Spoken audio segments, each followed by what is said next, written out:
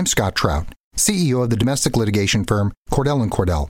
We help men deal with the life changes triggered by divorce, such as child custody and property division, among many others. But life changes also occur after divorce. These changes can make parts of your existing court order irrelevant or harder to follow. If you feel a modification to your court orders might be necessary, talk to us at Cordell & Cordell.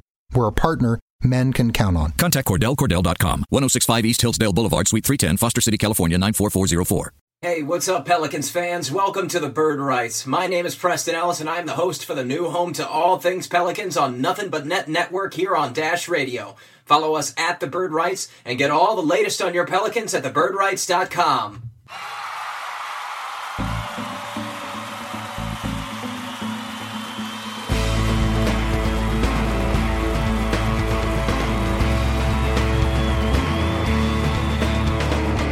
What's up, Pels fans? We are back. Welcome to the Bird Calls podcast. Now, we may have lost last night, but I feel like a winner today because I am joined by the editor of the Bird Rights, Ali Kosel. What's up, dude? Not a whole lot, buddy. The weather's good. Talking to you's even better. You're right. What's one loss on the schedule? Right? We had won 5 or 6. We're getting spoiled anyways. It must be the weather. Maybe it's the time of year, man. But we lost a bad one last night, but I'm in a great mood, too. And maybe it's because we're also joined by the man who would turn... Hi, this is Scott Trout, CEO of the domestic litigation firm Cordell & Cordell. There are many life changes that can happen after divorce that make it difficult or impossible to uphold requirements of your divorce decree. The orders issued in a divorce are based on the facts presented at that time, but the circumstances used in issuing those orders can obviously change. If you feel a modification to your court orders might be necessary, talk to us at Cordell & Cordell. Contact CordellCordell.com, 1065 East Hillsdale Boulevard, Suite 310, Foster City, California, 94404. Moms against Alvin Gentry. It's Kevin Barrios. Yeah, man. I'm on the forefront of the I'm like the clown at the Apollo that comes out with the cane and hooks you, brings you off stage. Moms Against Alvin Gentry by Kevin Barrios. Let's start with Kevin.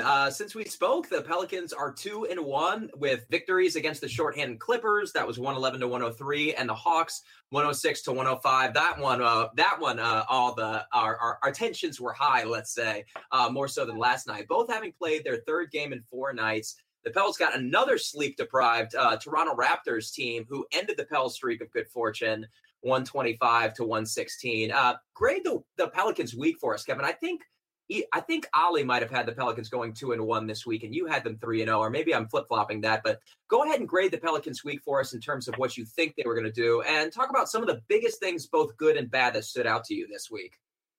Okay, I'm gonna give it a C, because I thought we won the Atlanta game, and that is a great thing to win a game, obviously, especially like in the early part of the season when you're still trying to figure yourself out. And this game will not come back to haunt us when we're trying to make the playoffs. You saw how many times losing to bad teams hurt us in the past, but we beat them. But it wasn't a game that made you feel that good. And then last night, a lot of problems flared up. Again, playing a tired team that out-energied us after the first quarter. We had a lot of energy in the first quarter, but then it sort of just went away. But there were positives in everything, and there were, the typical negatives that I see all the time. But I'll go positives first. I don't know what it is about Toronto. I don't know what they did to Drew Holiday, but he plays like he wants to kill them, and I wish whatever they did to him, every NBA city would do to him, because if we had Holiday attacking like that on a regular basis, I would have a lot more. It would make me a lot happier to see. I saw him bully ball people down into the post, shooting layups on them. He was dunking. He had a crazy putback dunk. It did not look like Drew Holiday, at least not the one I'm used to. It looked more like Tyreek Evans in a way, except for like Tyreek can't dunk like Drew was dunking last night. So, that was positive. It's also been very positive to see Darius Miller continue to shoot the ball really well. I think your old partner from Pelican Debrief, is it Chris Connor? He named him. He's in Patient Bull on Twitter. Yeah. I know his first name's Chris. but he gave him the moniker Darius Reggie Miller, which I love. I think we need to make some shirts with the choking sign, but put Darius's face over it. That'd be pretty cool. So that's great to see that happening. Dante's been playing a little bit better. Great to see Rondo back. Rondo minutes have been very good. He had that one particular there was that one particular possession. I said, like, you guys can have all that New Orleans bottle cap art and blue dog paintings and all hanging in your house. I want to get that one possession with the multiple passes where he ended up I forgot who he even kicked it to. I think it was might have been it was Anthony Davis for the dunk, framed on a loop in my house is art. So seeing that ball movement, his vision has been great. Defensive rotations have been pretty weak. Anthony Davis is kind of not being as aggressive as I would like to see. We're still getting tired boogie towards the end of the game, which has a lot to do with the way we play the game. I can go into more detail on some of those negatives later, but let's let Ollie give his positives that he saw. Before I let Ollie talk, Ollie, you just came from practice. Any breaking news updates or quotes you want to throw at us before we get into your grades for the week? Nothing too special. On a quick injury front, Tony Allen should be playing, and that's what we assumed all week. Allen Gentry kind of alluded to that he'd be returning for the Denver Nuggets game on Friday. I asked him about Alexia Jensen today because nobody's asked him about him. And it's funny that he called him day to day, but yet he doesn't have a timetable, and it sounds like they don't have a full grasp yet on how to get him better. So it was interesting that he called him day to day, but yet there's, who knows when he's coming back. So anyways, outside of that, Alvin made a particular point because we've been hammering him. The media's been asking him about what's up with all the opponent three-point shooting. They're just making them left and right. And he claims that after watching video last night that 12 of their 16 makes were pretty much contested. I can remember several, that were crazy. Like C.J. Miles was really on fire. Kyle Lowry hit like one or two. But if it's true, you have to believe Alvin Gentry's telling the truth. What would that make it? 3/4 of all their made threes were contested. Yeah, so if it's anything like that, yeah, it's going to be tough to be a team when they're on fire like that because what else more can the Pelicans do? I honestly had a bigger problem with their pressuring the ball, staying in front of their men because all night it seemed like they got into the paint at will. And, their three-point percentage was great, but everybody's overlooking a couple other factors. And I'm sorry I'm going into this recap, but, it makes sense because that loss did hurt, Preston, as you opened up the show with. The defense has kind of been bad all around. They give so many easy looks at the rim. Boxing out's kind of an issue again. And what nobody's talking about offensively is Anthony Davis. He hasn't attempted more than 15 shots in 4 games. I know Will pointed that out today on Twitter. But, I think that's kind of, how do I put it? It's a domino effect. Obviously if he's not taking a shot, somebody else will. And, AD started the season so hot. His efficiency was out of this world where he was, had a true shooting percentage over 60%, something like that. So suddenly he's not getting those looks. So suddenly somebody else is shooting them. And if it's not E'Twaun Moore, Darius Miller, super on fire, you got to think that we're trading for more inefficient shots and not getting as many points per possessions back. So I think it's going to be key to get Anthony Davis back involved, get him 20 shots a game, get him on a move, get him away from these double teams. I think that's almost as big of a problem as everybody's pointing to the defense, which sounds like a lot of teams have been getting kind of lucky on us lately. I didn't see the rotation issues being that bad last night as compared to previous games. Like the Atlanta Hawks was abysmal. And the first Toronto Raptors game, I thought we gave them a lot more open looks too. So I don't know. There's a lot of problems, but there are positives, as you mentioned. So let's swing back to that if you want to. Yeah, let's stay on 3-point shooting for a bit. I know it's getting done to death on Twitter today, but that's interesting that Alvin Gentry said that. A lot of people were referring to them as just hot shooting. Jameer Nelson said that. A couple of quotes from him on the birdrights.com said it's difficult to slow a team like that down when, just everything they're chucking up is going in. But Kevin, on the year, the Pelicans are 27th in giving up most 3-pointers per game. Bottom 5, I think there's somewhere about 13 3-pointers per game they're allowing their opponents to hit. Do you think it was just a fluky game last night, or do the Pelicans really have trouble at slowing down the 3-point game? The league is shifting to taking more threes, so you're always going to be opening yourself up to that anyway. And also, when you have Anthony Davis and DeMarcus Cousins, down there, it's less inviting to try to score in the post. So people are going to take more threes against us regardless. But I think it did have a lot to do with people being exceptionally hot last night. I mean, I saw some guys hit shots that were crazy. I mean, of course, there is always, the time where we leave a guy open and whatnot. But, yeah, I think we've had some bad luck in that game. Other games, rotations were bad. People were left wide open. But this one wasn't that much of that case. I do agree with Alvin Gentry on that.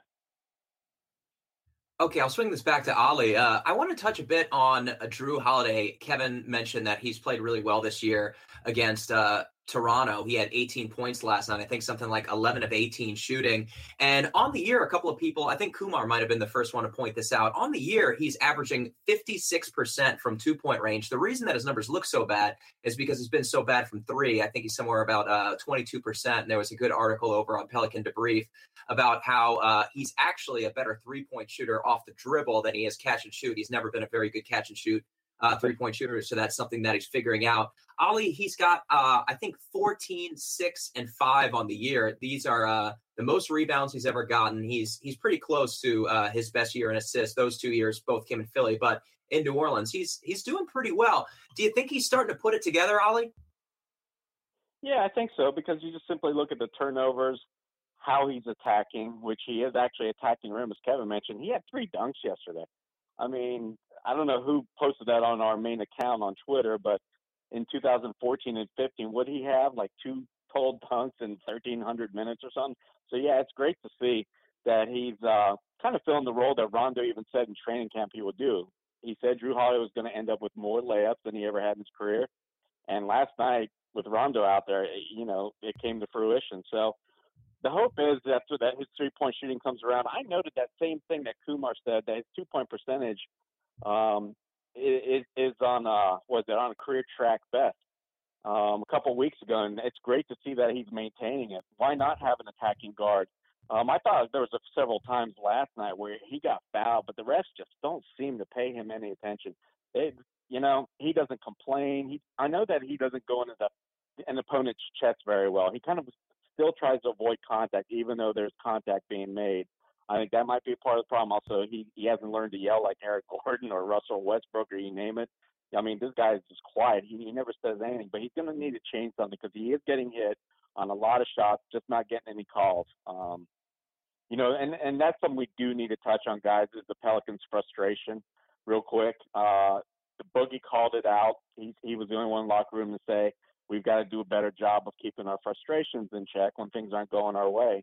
And you know what? I think that's 100% true. And, it starts with the guy who uttered those words. Boogie's been known to have these same issues. If it's not going his way, he's going to start, either jacking up shots or not trying on defense. So I think we saw both of them last night, especially defensively. The coach is crying about fouls, right? He's crying about fouls. Our guys are in trouble. How can, we compete? Well, 2 of Boogie's 3 fouls in that first half were totally on him, reaching around badly on Valanciunas on the post on one and then swiping right across his body on another. So, I mean, you just can't do that stuff. Here I go again being negative. I've turned around from talking about Drew Holiday positives. I'm sorry, Preston. But, no, it's great to see Drew. He is bouncing back. I mean, if you eliminate that Clippers game, he's had a good stretch here in the last 4 games. He's taken a strong hoop. His defense is still, I think, he's our best defender out there currently. He was the only one that DeMar DeRozan didn't really try and attack hard every time last night. And if you notice, DeMar barely shot the ball in those first 2 quarters, especially that first quarter. I noticed Drew, after Etuan Moore started out on DeRozan, really shut him down, and so he was just passing the ball. And then, for the rest of the game, Etuan Moore, Dante Cunningham, whoever else ended up on DeRozan, he torched them to death. So we need Tony Allen back because right now Drew Holiday's that only solid defender out there. So Drew's done a lot of good, Preston, a lot of good. Everybody's just staring at that 3-point percentage, but there's so much more going on in the game. The fact his turnovers are down now, I think we're finally going to get at least somewhat of the return the Pelicans were hoping to get when they re-signed him. Yeah, let's continue on this train of thought, Kevin. You're listening to the Bird Rights here on Nothing But Net Network on the Dash Radio. Some of the quotes from Alvin Gentry, other than the fact that two of our best players were sitting on the bench for most of the first half, foul trouble, and then, but it's hard to do that when your best two players are sitting on the bench in foul trouble. It's nice that we have the three of us because we kind of balance each other out. I feel like we alternate panicking and being positive. And while I walked away from last night feeling a bit more positive than I usually do in loss, I'm much more positive than I was after the Atlanta Hawks win the other night. Kevin, what do you think about a team like Ali mentioned that so easily becomes overcome by frustration? I remember there was one, of course, DeMarcus Cousins had a lot of outbursts, but even Anthony Davis got into it with Siakam, and the camera guy did a great job because they zoomed right in on Siakam's face as Anthony Davis was yelling something at him, going into his ear, and Siakam, you could see him just putting his hands up like, I don't know what this dude's deal is. And the referee took a look at him, and Siakam did this like hilarious take to the referee, kind of like, I don't know what his problem is. But anyway, Kevin, talk a bit more about what Ali was saying. The team gets frustrated, and then the coach during the press conference is seemingly bailing them out instead of talking about the things that they did wrong, just putting the onus on the referees. Do you think that helps like bond a team together, or do you think it's just a bad scapegoat for Alvin Gentry to take that route? Oh, that's tough to say. I mean, last night's game. I'll just talk about last night's game in a vacuum. I mean, you're playing against Boogie was going against Valanciunas, who is a pretty dirty player, or like maybe not dirty, but like a cheap trick kind of player, and he was getting away with a lot last night, and a lot of when you're getting elbowed constantly and you're not getting calls, but touch fouls are getting called on the other side, it gets frustrating. And it was just I thought it was a very weirdly officiated game. I mean, even down to like we had a minute left, we were down by 14, and they're gonna call a delay a game to like make somebody shoot a technical free throw to, in fact, just keep delaying the game from ending. I thought it was just a poorly officiated game. But of course, that's something that these guys have to get used to. But I mean, we've seen it for in the past. Like I would compare Valanciunas to John Stockton in that way. There were guys that just got away with all these like tricks, hooks, elbows, grabs, pushes constantly, and they weren't getting called, and that really would get inside their opponent's head. And Cousins obviously has this track record of that, and so players are going to do it even more against him, especially if the calls are not going his way, and that's going to get him out of his own game. And that's something that he definitely needs to work on, and other members of the team as well. But they also have to sort of unite in a way where it's like, okay, they're not going to give us that. It's just us against them, and we have to deal with it and just brush it off and laugh at it and just try to overcome it. But also, Alvin Gentry should do a little bit more of like quick sub in and outs just to give a guy let him cool his head off and put him right back in, that's at the next stoppage. That can also work in managing those situations. Yeah, I just want to touch on another thing that I just remembered. Ali, if you want to talk about this, there was one exchange in the third quarter where it was pretty hilarious. I couldn't believe what I was watching. Jonas Valanciunas extended the ball out with his palm while DeMarcus Cousins, like a little schoolyard kid, was like jumping up like, Mom, he won't give me the ball. He won't give me the ball, and triggered a delay of game. What did you think of that exchange?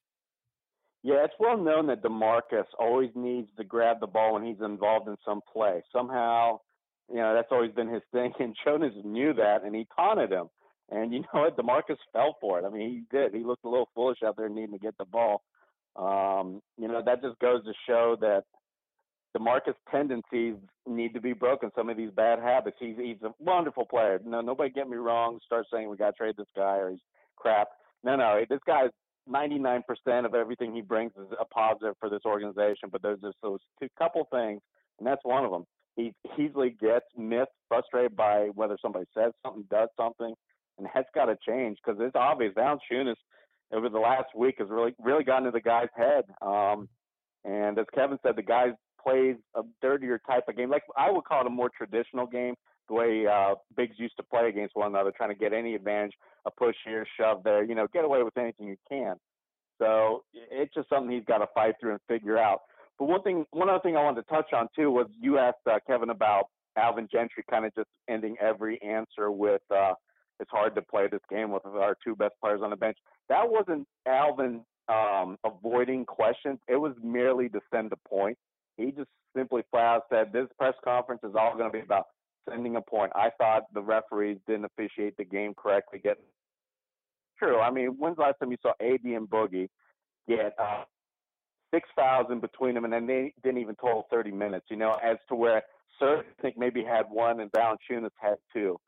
And we weren't getting to the free throw line. It wasn't just those two players. It was all over the course. So I understand what Gentry did. It wasn't so much as he avoided the questions, because today in practice, he obviously answered everything and said, yeah, these guys were hot, but, we got to do a better job here, here, and here. But, last night was totally just about sending that message without getting fined, I believe. Yeah, I never understood the purpose of that, Kevin. Obviously, at the end of every contest, they send over video and clips of all their queries to the NBA front office. So I don't know what they hope to gain from telling the press that they were done wrong in the contest. But let's move on from that. I don't think that's an important story. Kevin, let's talk more about offense. Obviously, the return of Rajon Rondo lifted our offense to another level in terms of passing. We were seeing some Harlem Globetrotter stuff out there in the first quarter. The Pelicans right now are 5th in the league in scoring in the first, and they systematically drop as the game goes on. You can attribute that to fatigue with Drew Holiday and DeMarcus Cousins and Anthony Davis all averaging 38 minutes per game or more. Or do you think there's more to that? Right now, they're 5th in the first, 13 in the second, 21st in the third, and 24th in the final period. Why does the scoring drop off so significantly as the game goes on? That's tough thing to answer. I think, first of all, when we see Rondo out there, there's just, he's moving the ball. He's making things happen. He's really creative. So once he's playing a regular allotment of minutes and we see him more playing, evenly throughout the game, I expect that to change. But also just the idea of not only is he going to make the team better with his play, that also means that players that aren't as good as him aren't going to get as many minutes, or will have different options and different lineups to create better lineups to match against people, which will also contribute. So those kind of things will flow down. Personally, I do believe that playing at such a high pace is counterproductive to the kind of team we are, because we are a too big team. And then also, as I've said before, I think Alvin Gentry is the exact wrong coach for DeMarcus Cousins, because he's encouraging him to play more at the 3-point line. So he's already out there stacking up threes and also getting him to push the ball up. So that which takes energy. So if he's encouraging him to jack up threes towards the end, if he's got tired legs, he's going to be back there shooting on jelly legs, shooting threes that aren't going in as the game goes by. Those things happen. But, also if you slow it down and if you work more inside, you get to the foul line, which also slows the game down, gets you a few more moments of rest, shooting free throws. Those kind of things, I think, change the game. Also, you run more pick and rolls, you're freeing guys up off of you, so you're not constantly hounded by two people. You're getting free by running off of a screen, those kind of things. I just think those things factor, but I think, like I said, once you get a full healthy squad and, especially getting Rondo back, you can change the starting lineup. I don't know what you guys feel. I think Ollie and I talked about this on the podcast where you had to bolt on us, but we were talking about what we think the starting lineup should be when Rondo's fully back, and we both agreed that we would go Rondo, Holiday, Darius Miller, DeMarcus Cousins, Anthony Davis. That way, Dante Cunningham can move to the bench and be that backup big that we need. Although Chuck Diallo's looking pretty good offensively, he's still making a lot of mistakes defensively. But his energy's there, and he's not a total negative because he's producing on the offensive end. So he'll continually grow, and then you have those two guys better coming off the bench to play whatever role you want. If you want a guy inside, then you can go with Diallo as the guy off the bench. If you want a guy that can stretch the defense out a little bit more, maybe with 3-point shooting, you have Dante. Then of course, Etuan moves to the bench, who last night he didn't look very good coming off the bench, but he's been a little bit up and down all season, so I'm not ready to say that he can't make it as a bench player. But you can put him there. Now you have Dante, you have Etwan, and you have Jameer coming off the bench, and then you still have Ian Clark also. So now you have some bench scoring. Your starting lineup has scoring. If Darius can sustain, I don't expect him to sustain this super high level of shooting that he has right now. But if he's shooting 36, 38% from three, your starting lineup's potent offensively. And then you got a lot of ways to mix match from there for matchup purposes. So all of that is going to help. So I don't expect that to stay, although I think you will still see a decline going into the fourth quarter just because of the speed that we play at and the size of our team. I definitely want to stay on this, Ali. He brought up some good points. Cheikh Diallo is playing a bit better. He had 8 points in just 14 minutes last night. And although he's still figuring it out defensively, he's not a total disaster as he was in the season opener, where he, I think, had 3 fouls and a 3-second violation in his first 1 or 2 minutes. And Darius Miller, of course, he mentioned in 6 of his past 7 games, he scored 9 points or more. Ian Clark, we haven't seen in a while. Ali, talk about some of these rotations Kevin has brought up, and are they the culprits for the Pelicans lagging and scoring as the game goes on? Do you think it's just the fatigue of the superstars? What do you attribute it to? That's exactly it. We started off the season with just 2 guys coming out firing, and that's Anthony Davis and DeMarcus Cousins. There was literally nobody else contributing consistently. If you look over the last 6 games, the Pelicans' number 1 scoring quarter is still the first quarter, but then it jumps to the third quarter, and the drop-offs are extreme as to where I think it starts with a high of 28.5 the first quarter. The low is 25.5 in the fourth, but it's relatively all equal when you also look at the opponent's scoring. No, we've gotten deeper and, simply by having better contributions across the board. So I don't think I think it was definitely a fatigue argument early, but now it's, I don't think it plays into as much, and you can tell by just simply the number of shot attempts from all the other players. It's definitely on the rise with all the role players, as it should be. It shouldn't come down to just 2 guys giving you 70 points a night. Eventually, teams will be able to game plan that very easily. And, the Hawks tried to do that and dared us, and luckily Darius Miller showed up that game. I think that's what we get to look forward to. And here's the biggest thing that we've got to really realize. The turnovers have been an issue. Their offense has died. And you know what? It's been because DeMarcus Cousins has been given that responsibility. Today in practice, what did he say when somebody asked him about Rajon Rondo coming back? He's happy as hell he's now able to give up the ball and, have somebody else initiate the offense for however many minutes Rondo's going to be out there, which sounds like it's going to be close to half the game in Denver. So this all bodes well for the offense and defense, because you got to realize it's all like a domino effect. If you have a bad possession on offense, either get a bad shot or a bad 3-point attempt where everybody's out of position to get back in transition defense, that's where, that's what's really killed us in the beginnings. Remember all those games where we did give up 20 turnovers, and it was resulting, and I think the worst game was against the Clippers, where we gave up 33 points off of turnovers. That's the only reason why they hung around the game, because we were a lot better team that night. They just simply hung around because of all of our mistakes. And it's kind of unfortunate we weren't able to take advantage of that last night. In addition to Anthony Davis having a really bad second half last night that nobody's talking about, the Toronto Raptors had 21 turnovers last night. We didn't do a good enough job of, taking advantage of that.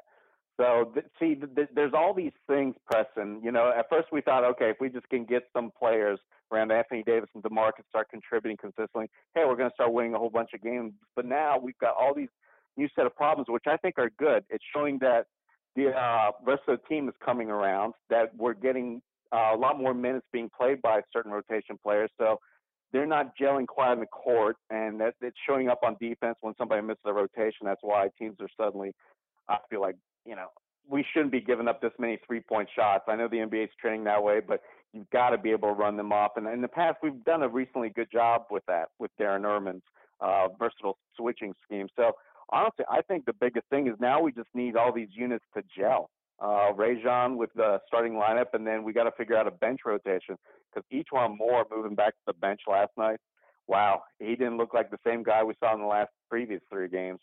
It's not that he lacked for confidence, but it just seemed like he couldn't get the shots in his positions that we saw him getting with the starters. But it's going to be important to get him going off the bench, both him with Jameer Nelson and then Darius Miller.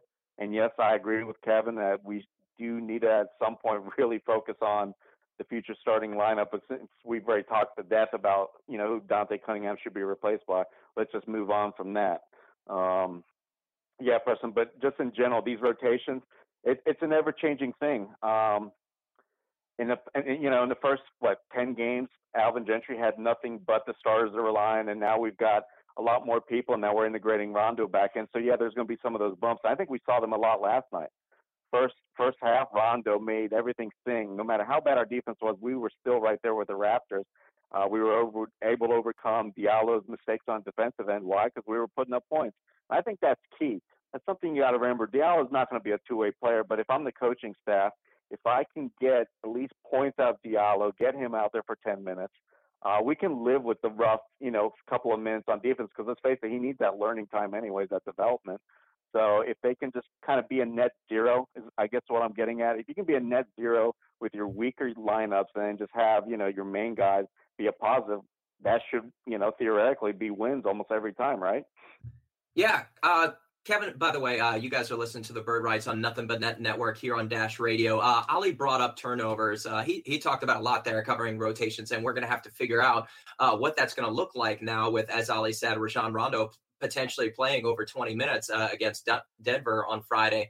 But I definitely want to touch on turnovers a bit more before we go on, because there's been a big debate. It's been a hot story on Twitter for Pelicans fans right now, because while we are 26th in the NBA at turnovers at, I believe, something around 17 per game, we're third in the NBA in assists at 26 per game, and we're getting a lot of easy looks in the paint. We're second in points in the paint at 53. A lot of that can be attributed to Anthony Davis and DeMarcus Cousins. But while we are giving the ball away at a good clip, our assists to turnover ratio is still sixth in the NBA.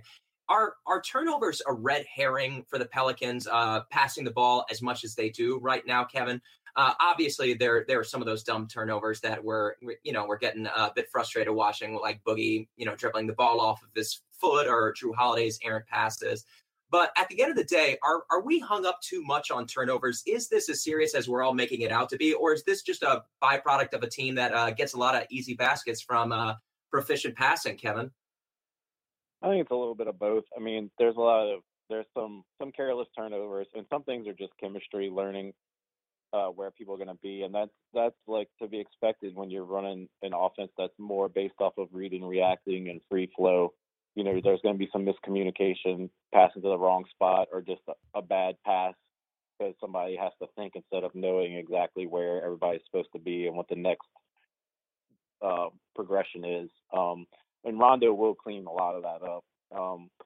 But I mean, also right now, another thing that Rondo is going to help clean up is exactly what Ali said, is it'll get the ball out of Cousins' hands more.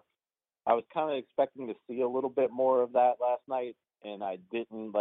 I was expecting Rondo to sort of demand the ball from him and instead of letting him bring it up sometimes.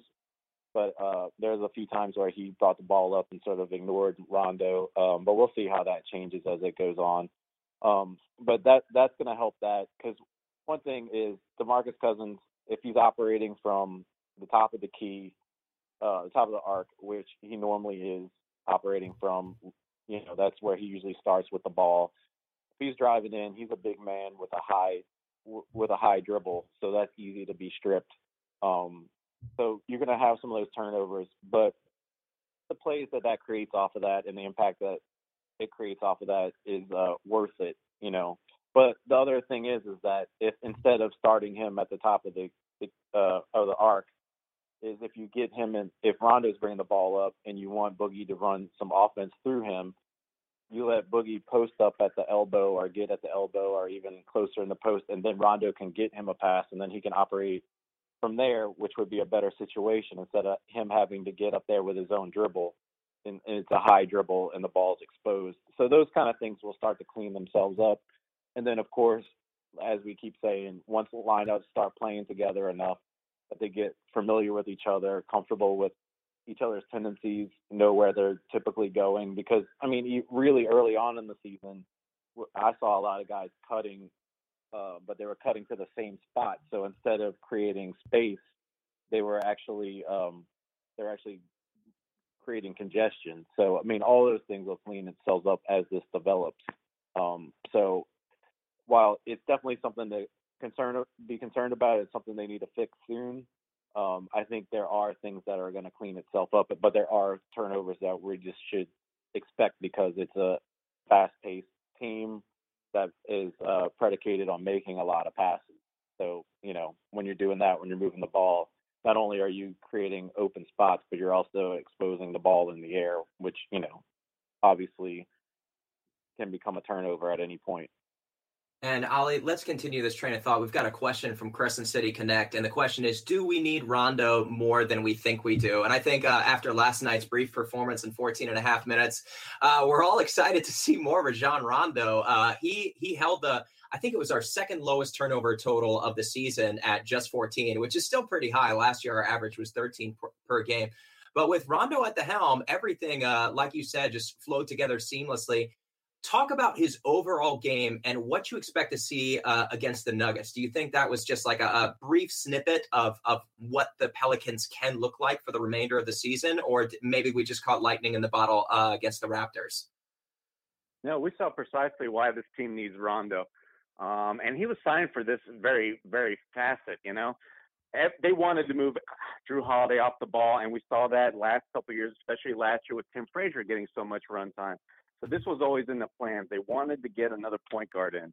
And through the first 14 games, all we had was DeMarcus Cousins. And, everybody's complaining about his turnovers and such, but it is a direct correlation to me that his usage was gone through the roof, and he was asked to, fulfill a role he'd never even come close to playing before, trying to balance out between his scoring as well as getting others involved. So simply having Rondo back right there is going to help tremendously, I think, in the turnover department. I also think it's going to take off, less pressure on Boogie means also he may be able to save up some of his energy for defense, for later in games and such. I don't think it can be overstated. We've been operating without a point guard through 14 games, trying to rely on an offense that's supposed to create the looks that, a good point guard does. And, nobody's going to be able to learn a system like, we're trying to run what the Golden State Warriors are doing. A hybrid, I would say, between what the Warriors do and what the Nuggets did last season. And if you recall, both teams struggled with a lot of turnovers when they first went to those offenses. And you know what? They at least had good decision makers on the floor. We've had to do with Boogie, who's good. But when you ask a player to go above his comfort zone, this is the result. So, yes, short answer. Rajon Rondo coming back is going to be huge, and I do believe last night was kind of a fair representation of what you can see. He's going to be able to find and get guys in the right position, but also be able to find them.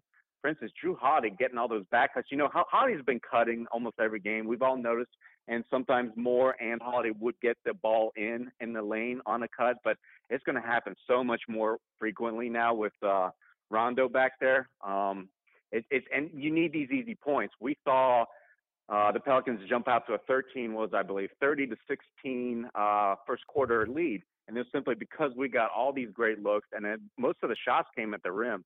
I know for the first quarter, the Pelicans only attempted 4 3-pointers.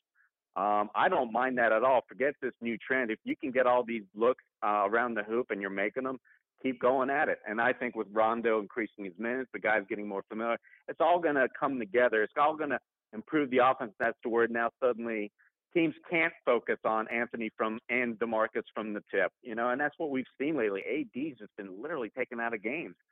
And I think that's going to change once, we start jumping on teams by, breaking them down everywhere else because we're getting easy looks. So, yeah, I've pounded this to death, but Rajon Rondo is exactly what this team's been waiting for. And we've seen in his brief minutes exactly what, the offense is going to look like. Points are not going to be a problem, whether we're hitting from the outside or not. Kevin, I'm going to give you a chance to talk about Rajon Rondo in the next week's slate of games. I want to get to something fun real quick before we go into predictions for the next week.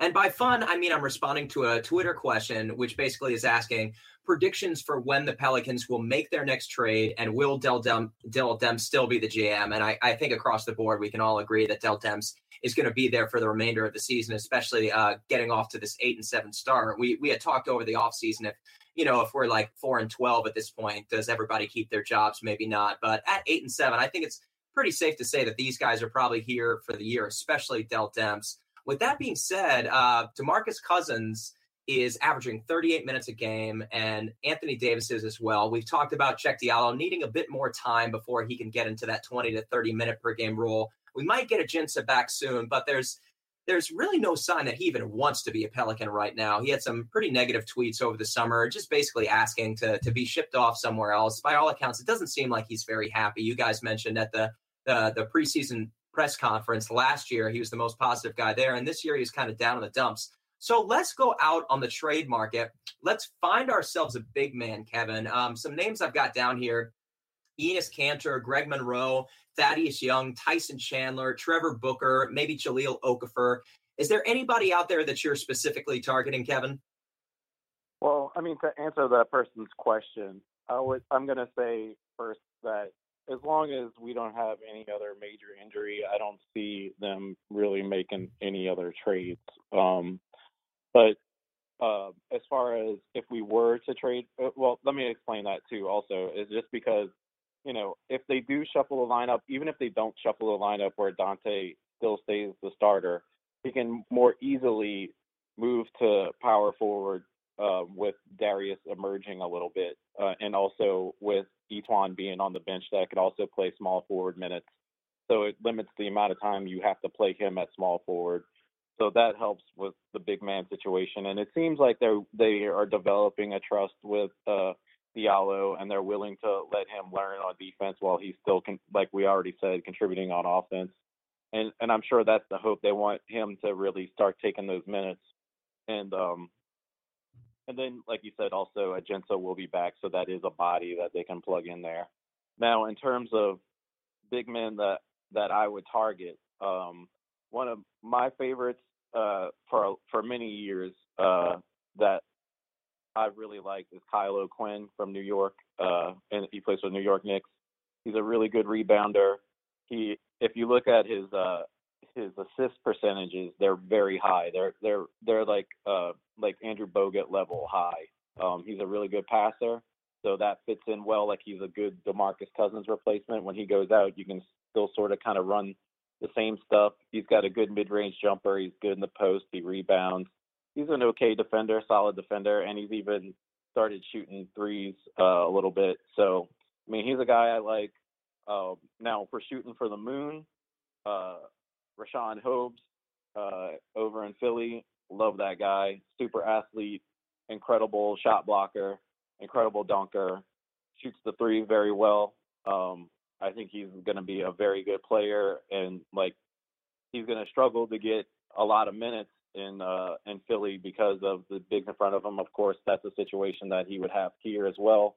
Although with his athleticism and Anthony Davis's athleticism and both of their abilities to shoot from range, I think you could even have a triple big lineup for minutes here, which would be interesting. And then the other guy, another shoot for the moon kind of guy, is Kyle Anderson, who I really like. He's a 6'8", I think he's like 260 maybe, guy who can play four positions, so he gives you that crazy flexibility. He has a very good handle. He's a really good defender, and he's a great passer, and he looks to create more than he looks to score, but he has some really nifty moves around the basket. Not a great jump shooter. He's not great from three, but he's okay mid-range, and like I said, he's really good around the hoop. And then other guys that are possible, I mean, just because Jahlil Okafor is available, if there's a deal that you can make without giving up too much, I wouldn't mind having him on this roster. Just, make a trade, get him. He has potential. And, I think, Ajinça's salary can make that work if you're able to send them Ajinça maybe a couple of seconds or something. I'm not sure I want to give up a first-round pick for him. I mean, I definitely don't want to give up a first-round pick for him, but if I'm giving up a couple of seconds and some cash or something, fine. Because he is good around the post. He's a good passer, terrible defender. But he also just is a guy that you can put in and get some buckets coming off the bench, sort of like Oklahoma City used Cantor last year. So those are guys I would look at. But again, I really don't expect us to be big players in the trade market right now unless, somebody like Rodney Hood becomes available or somebody really big like that has a low enough salary that you can get into a trade exception and then, you're willing to give up some picks for. Well, that's it. Ollie, I just don't think the Pelicans can make it through this season without a legitimate third big. I don't think Aginsa's that guy. Diallo doesn't look comfortable enough to take that center position by himself. And I know the Pelicans really like having Anthony Davis and DeMarcus Cousins on the floor at the same time. And staggering is going to make that difficult if you got both guys, on the court for 24 minutes by themselves. You're going to have to play these guys at high volume all season just to get, available time for them to be on the court together. Do you see across the landscape somebody who can come in and help, or are you really trusting Aginsa to come in here and give some meaningful minutes at center? Well, no, I'm not hoping for something like that. There's no reason to. If Alvin Gentry has no clue on even a timetable for his return, we can't count on him returning help anytime soon either. And we've seen what we've seen out of Diallo. So he's just a kid that's going to make mistakes. He's got a bright future, but yes, again, for a third big, that's just not that's not optimal, to say the least. No, right now, Preston, the fact that we haven't made a deal, I think the Pelicans are definitely going to wait. Without a doubt, there's probably some players that are on bad teams or just aren't wanted by their teams have been made available, but I'm guessing that either they have multi-year contracts or they're demanding a first-round pick, which the Pelicans won't give up unless it's for a much better player, for a player who's going to see a bigger role. I do not believe in sending out a first-round pick for a guy that's going to, at max, get 24 minutes a game, and I hope the Pelicans see it the same way. I almost have to assume they kind of are because, move has not been made. No, what we're going to need to watch is in the next couple months, the teams that start falling off. Like I'm looking at, Utah Jazz, Miami Heat, all the ones that are below 500 that have maybe sustained some injury. Once they start falling off, suddenly there's going to be a lot more players that hopefully at Dell Demps, choosing. So you can't pick out a name right now. Like, for instance, I know a big name that's been mentioned a lot is Robin Lopez. Again, I just don't see it. You're going to bring this guy and to come off our bench, and you're going to try and integrate him, and you're going to give up a first-round pick just for him to maybe at best get 24 minutes a game. Sorry, I just don't see that. And another thing that we've got to mention is suddenly teams are figuring out and kind of slowing down that Anthony Davis, DeMarcus Cousins combo. And that's why Alvin had to go to a smaller lineup with AD against the Hawks. And I think we'll probably see it more down the road. I think staggering is going to become more part of the plan, simply because we've got to give different looks. Teams have adjusted for our two bigs. And as we all know, they can't play these big minutes. So it kind of works almost in our favor. So, no, I know that people love new names, new faces, hope, so to speak, just from a trade, but I don't think it's going to happen anytime soon. And when they do trade for a guy, I still expect it to possibly be a wing instead of a big. I know they'll probably try and grab a big, but they're not going to pay anything premium. They're not going to give up a first-rounder. I just don't see it for that. I just hate the idea of players like Jonas Valanciunas and the Atlanta Hawks just beating on Anthony Davis and DeMarcus Cousins mercilessly throughout the season. And obviously, Anthony Davis has put on a lot more muscle this year, and DeMarcus Cousins, of course, is one of the biggest centers in the NBA. But I sure would like somebody to give both of them some minutes at the power forward and kind of take on that responsibility of throwing themselves against Jonas Valanciunas, because Anthony Davis isn't that guy. He's a much stronger player. He played really well against Blake Griffin. Just looks like he has a lot more size than he has in the past. But just somebody in there who can kind of bang around. Kyle O'Quinn seems like a good candidate for that. And I don't think about it as just like borrowing Robin Lopez for 24 minutes per game. Or I even thought Brooke Lopez might be an intriguing prospect. Obviously, the Lakers don't want to take on any long-term salary, even a year, from Ashik or Aginsa. But just another big body. You're giving up a first-round pick not only to acquire that player in that 20 minutes per game, but you're also unloading Aginsa and Ashik, and hopefully, bringing in some much needed cap flexibility this summer. But let's move on. We've got a tough slate of games, and this is going to be pretty important because we're playing against three other Western Conference playoff potential opponents in the Nuggets this Friday, the Thunder on Monday, and then the Spurs on Wednesday before we get a bit of a reprieve against the Suns. Let's start with Kevin. How do you think the Pelicans, with their new look offense, are going to fare against these three teams? And do you think we've got a shot of winning any of these games?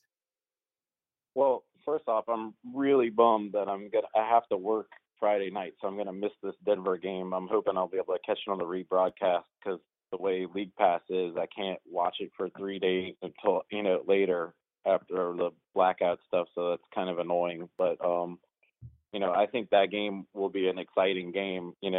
Obviously our two bigs should be really up for that game because they're always constantly compared to Jokic and that Denver offense and what they do there, and who's better, those three guys and Embiid, and that whole discussion. So they should be up for that, which is cool. We always have trouble in Denver, so that's troubling. But also Denver started the season slow, but they seem to be hitting their stride now. So we're hitting them at the right time as we're still trying to figure out things. So that's going to be a bit troubling. I'm going to say we lose that game, but I think it should be a fun game. I think it should be really high scoring, and you're going to see some really dynamic big men playing in that game. And then Denver has a lot of cool players. Like Will Barton, Wilson Chandler.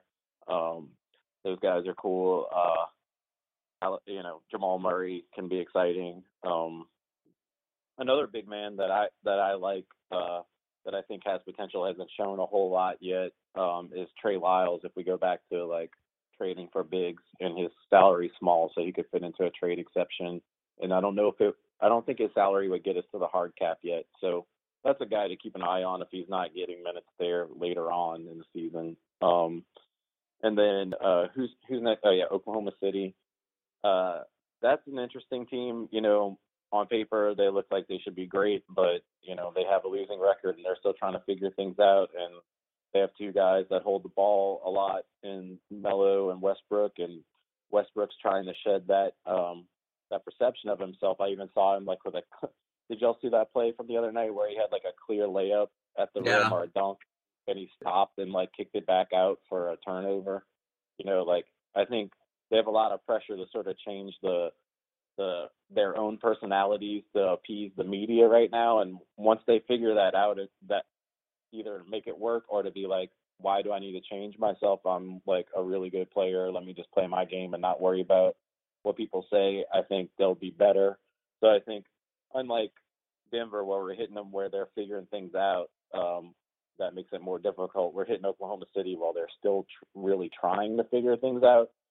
So in that sense, I think we have a little bit of advantage. Plus, it's here. I'm going to go ahead and say we surprise them. I'm just saying that I don't know. I don't ever look at Vegas lines. I don't know if they're favored or not, but they seem like on paper they would be the favorite team, and just by sort of their allure, they would be the favorite. But I think we'll win that one. And then it's so hard to win in San Antonio, even without Kawhi Leonard. That's going to be tough, but I could see AD and that's a home game, I believe, Kevin, right? San Antonio is a home game. Is it? Yeah, I think Thunder and San Antonio are both home games. Yeah, I know. Okay.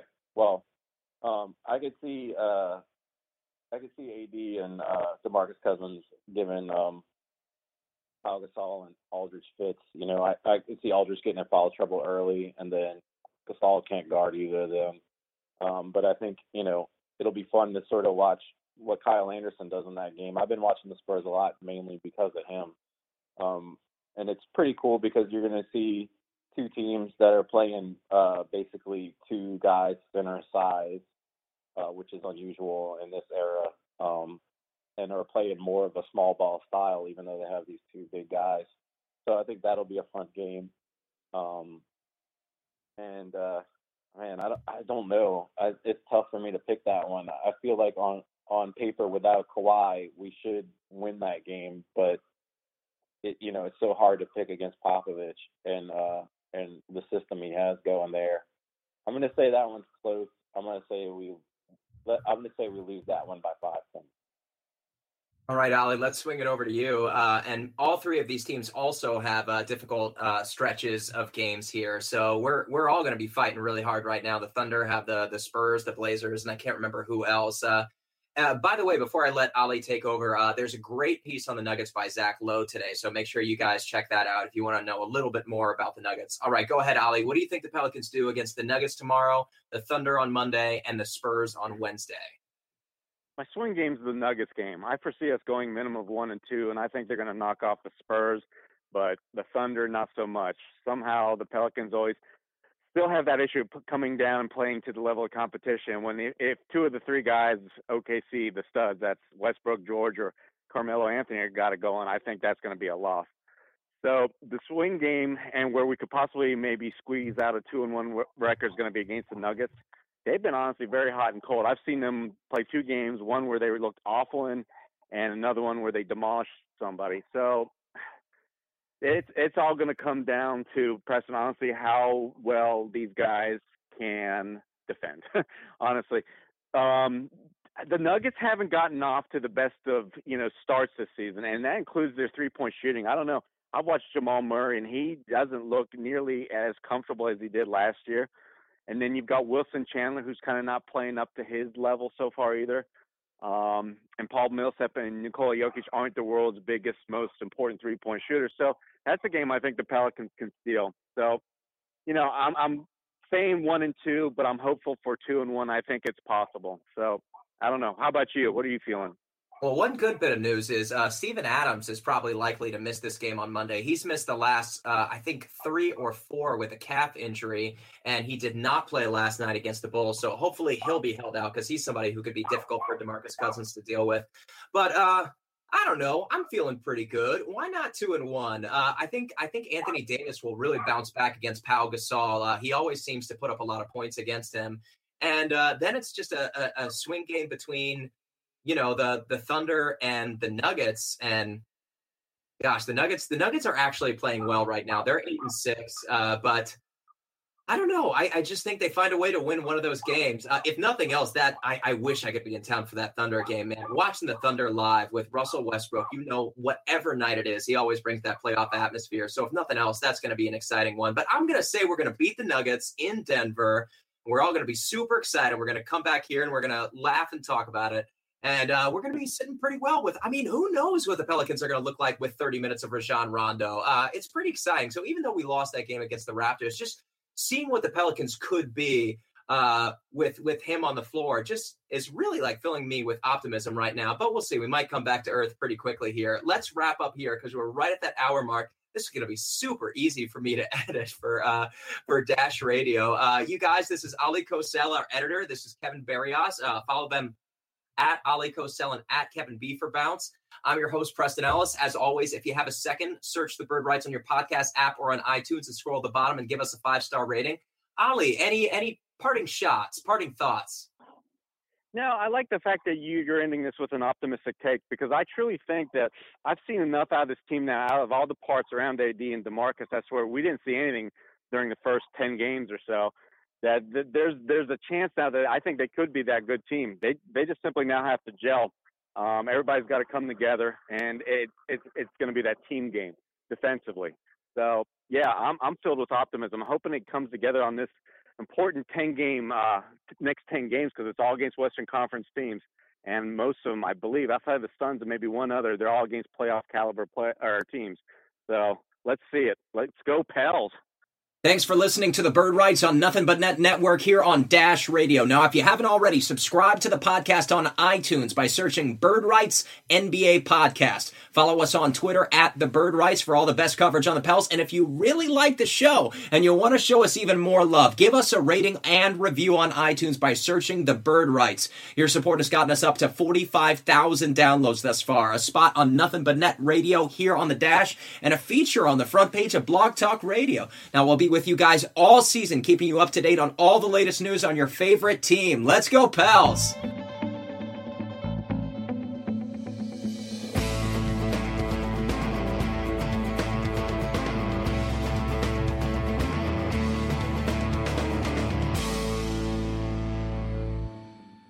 Say Metro by T-Mobile got the best deal in wireless, and it's all for you, all for me. Just switch quickly, cause Metro has 2 lines for $80 and 2 Samsung Galaxy J7 Star phones for free. Plus Amazon Prime included? That's the way wireless should be. Only at Metro.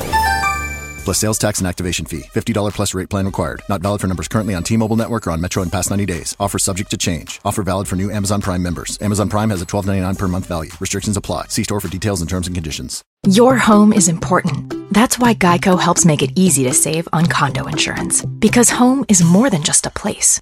Home is where you took minimalism too far because there's only one chair in your entire condo and your only entertainment is one card. Not even a deck of cards, but a single card. And all your guests have to share one plate and one fork, but you're convinced that less stuff means more freedom. The Geico Insurance Agency could help protect the overly minimalist broom closet you call home. Call Geico and see how easy it is to switch and save on condo insurance.